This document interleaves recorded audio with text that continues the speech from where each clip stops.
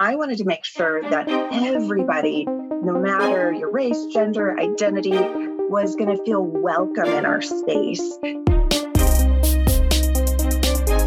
feel like Wichita is a place where any dream is possible.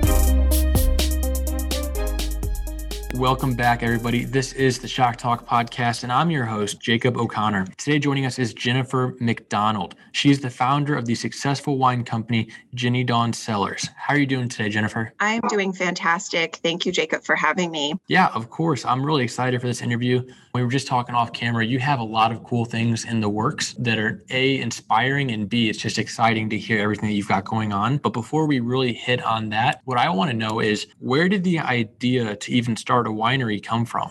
The idea for the Jenny Dawn Cellars winery really came through my experiences as a wine connoisseur. I felt like as a wine connoisseur, I would love to be able to go to a winery that was within the city during the part of my work week that, I wanted to bring my coworkers or managers in for happy hours and wine education. But that type of experience was not found in Wichita. And so because of that, I really wanted to create this urban winery that people could enjoy and get to easily because we were close to the customer base. I like how you saw the issue, and instead of just doing what most people doing and saying, well, that would have been nice, you said, oh, why don't I go ahead and just do it? Absolutely. I love being able to, solve problems and create, experiences for people that they don't have access to today. So we feel that our Jenny Dawn Cellars winery is kind of innovative here for the community. There are urban wineries all across the U.S., but we're actually the first one here in Wichita. Wow, that is really cool. And that brings up my next point perfectly. We kind of hit on the why, but what I want to know is, how do you start a winery in the middle of Kansas?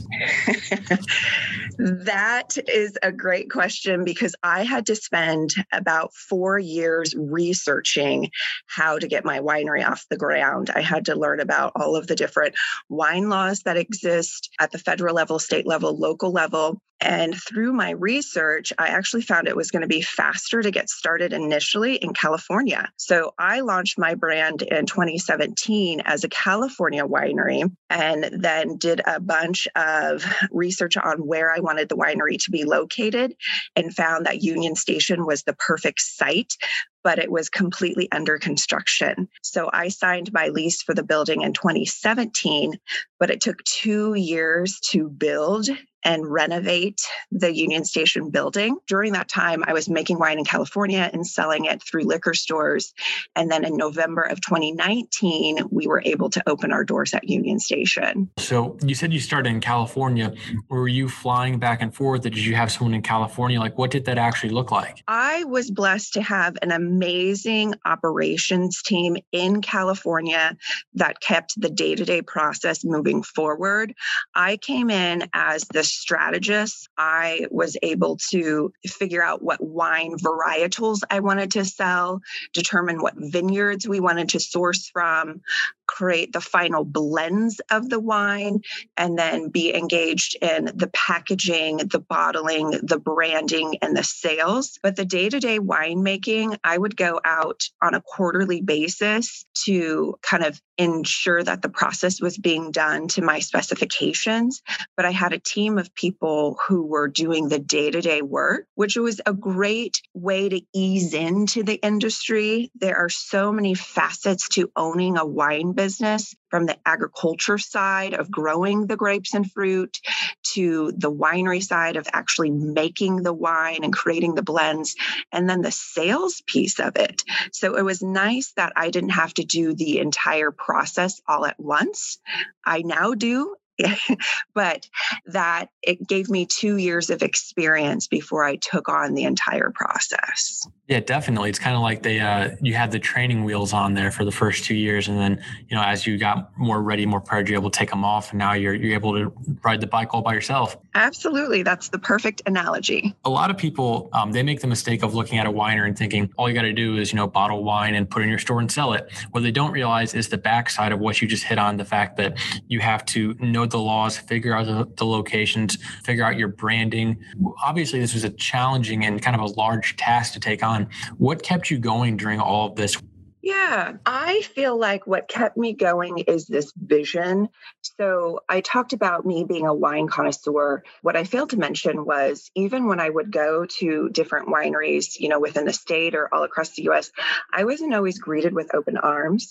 I wasn't always made to feel welcome in the space because there aren't a lot of wineries that cater to African Americans or that kind of give us the respect that we deserve when we walk in the door as a customer. So I wanted to make sure that everybody, no matter your race, gender, identity, was going to feel welcome in our space.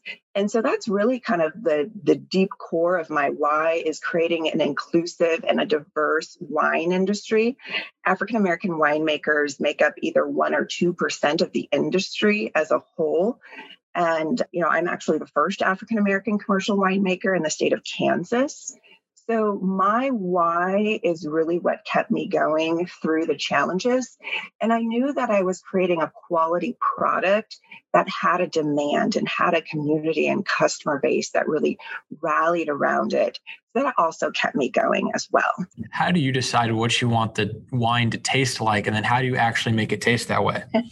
That is a good question. So one of the things that I did through the research process was I tried a lot of different wines on the market. And so I pride myself on making varietal correct wines. So when you pick up my Cabernet Sauvignon, it tastes like a Cabernet Sauvignon. So that gives people confidence in my winemaking ability. But then I also craft blends and fun kind of fruit wines. So I have a wine that is made from apples, and you get this really smooth apple sweet taste. So for me, I have a pretty good palate. I'm also a sommelier. And so I'm able to craft wines that I feel like the majority of the market can enjoy, whether they like something a little bit drier, semi-sweet, or sweet. We have a little bit of something to offer everyone. What is your vision for Jenny Dawn Cellars? Where are you hoping to take this? Yes. So we are working on what we're calling the next phase of our business. So phase 4 of our business plan, which includes building out a third line of wines. So right now we have 2 collections, our California collection, as well as our Union Station collection for a total of 11 wines. But by the end of the summer, we'll have a third collection called the Black Sunflower, which will have 3 semi-sweet wines, all Kansas grape wines. We're going to use that third line of wines to really grow our e-commerce and distribution channels. So we intend to get our case volume up to 10,000 cases in the next 3 years. So last year we produced 1,500 cases and sold out of 80% of our wines, which was huge during a pandemic. So that's giving us the confidence to make more wine and to grow our distribution, our retail within our space through our tasting room, as well as through distribution. So we're really excited. What has it meant to you to own a business in the city of Wichita? It has been an amazing experience to own a business in the city of Wichita. I feel like Wichita is a place where any dream is possible. I'm really grateful for the community that has really embraced me. We've received a lot of local attention as well as national attention. So Governor Laura Kelly and Lieutenant Governor David Toland were at our winery this week to announce a really special program during the pandemic. In 2020, they put together a hire fund that gave loans to businesses in the hospitality industry, so wineries, breweries, restaurants, and they're actually converting that loan into a grant. Huge program that was able to be announced at our winery by the governor this week. To have the governor and the lieutenant governor in your winery that you started yourself and that you own, what was that experience like? Honestly, it was overwhelming. It was surreal. It happened so fast that, I tried to enjoy the moment. I was able to, give her some wines and a Wichita flag t-shirt. And so it was just a neat opportunity to share my passion and my business and the journey with the governor. Yeah, I'm sure that must have just been a fantastic experience to have. What does the entrepreneurial spirit mean to you? passion. So you really have to be the cheerleader of your brand. You have to get up every day and be excited about what you're doing to, motivate your team, to make the experience fun with your guests. And so that entrepreneurial spirit to me is passion, but it's also hard work and determination. Perseverance is one of our core values. And, just realizing that not everything is going to go 100% as planned or as smoothly as you would like it to be. But if you keep your focus on your customer, your business is going to thrive. Where can people find you online if they'd like to connect with you or learn more about your business? We have a beautiful website, jennydonsellers.com. You can send us messages through the website. Otherwise, we are on social media. So we're on Facebook at Jenny Dawn Sellers, Instagram at Jenny Dawn Sellers, as well as Twitter, Jenny Dawn Seller, so singular. Our email address is customerservice@jennydonsellers.com. And then we're on LinkedIn. Well, Jennifer, as we wrap things up here, it has been great having the opportunity to sit down with you. It's really cool being able to hear your vision, have you share out what you've been able to do. But looking back through your journey, what advice would you offer to yourself? If I could do a do-over, I would have searched harder for a co-founder. Me being kind of the solopreneur for so long in my business, it's hard some days. It's really, really hard some days. And so I think if I would have had a co-founder, my journey might not have been quite as bumpy because there would have been someone walking with me doing the exact same things as I was doing day in and day out. And so I think hindsight being 2020, I would have brought on a co-founder.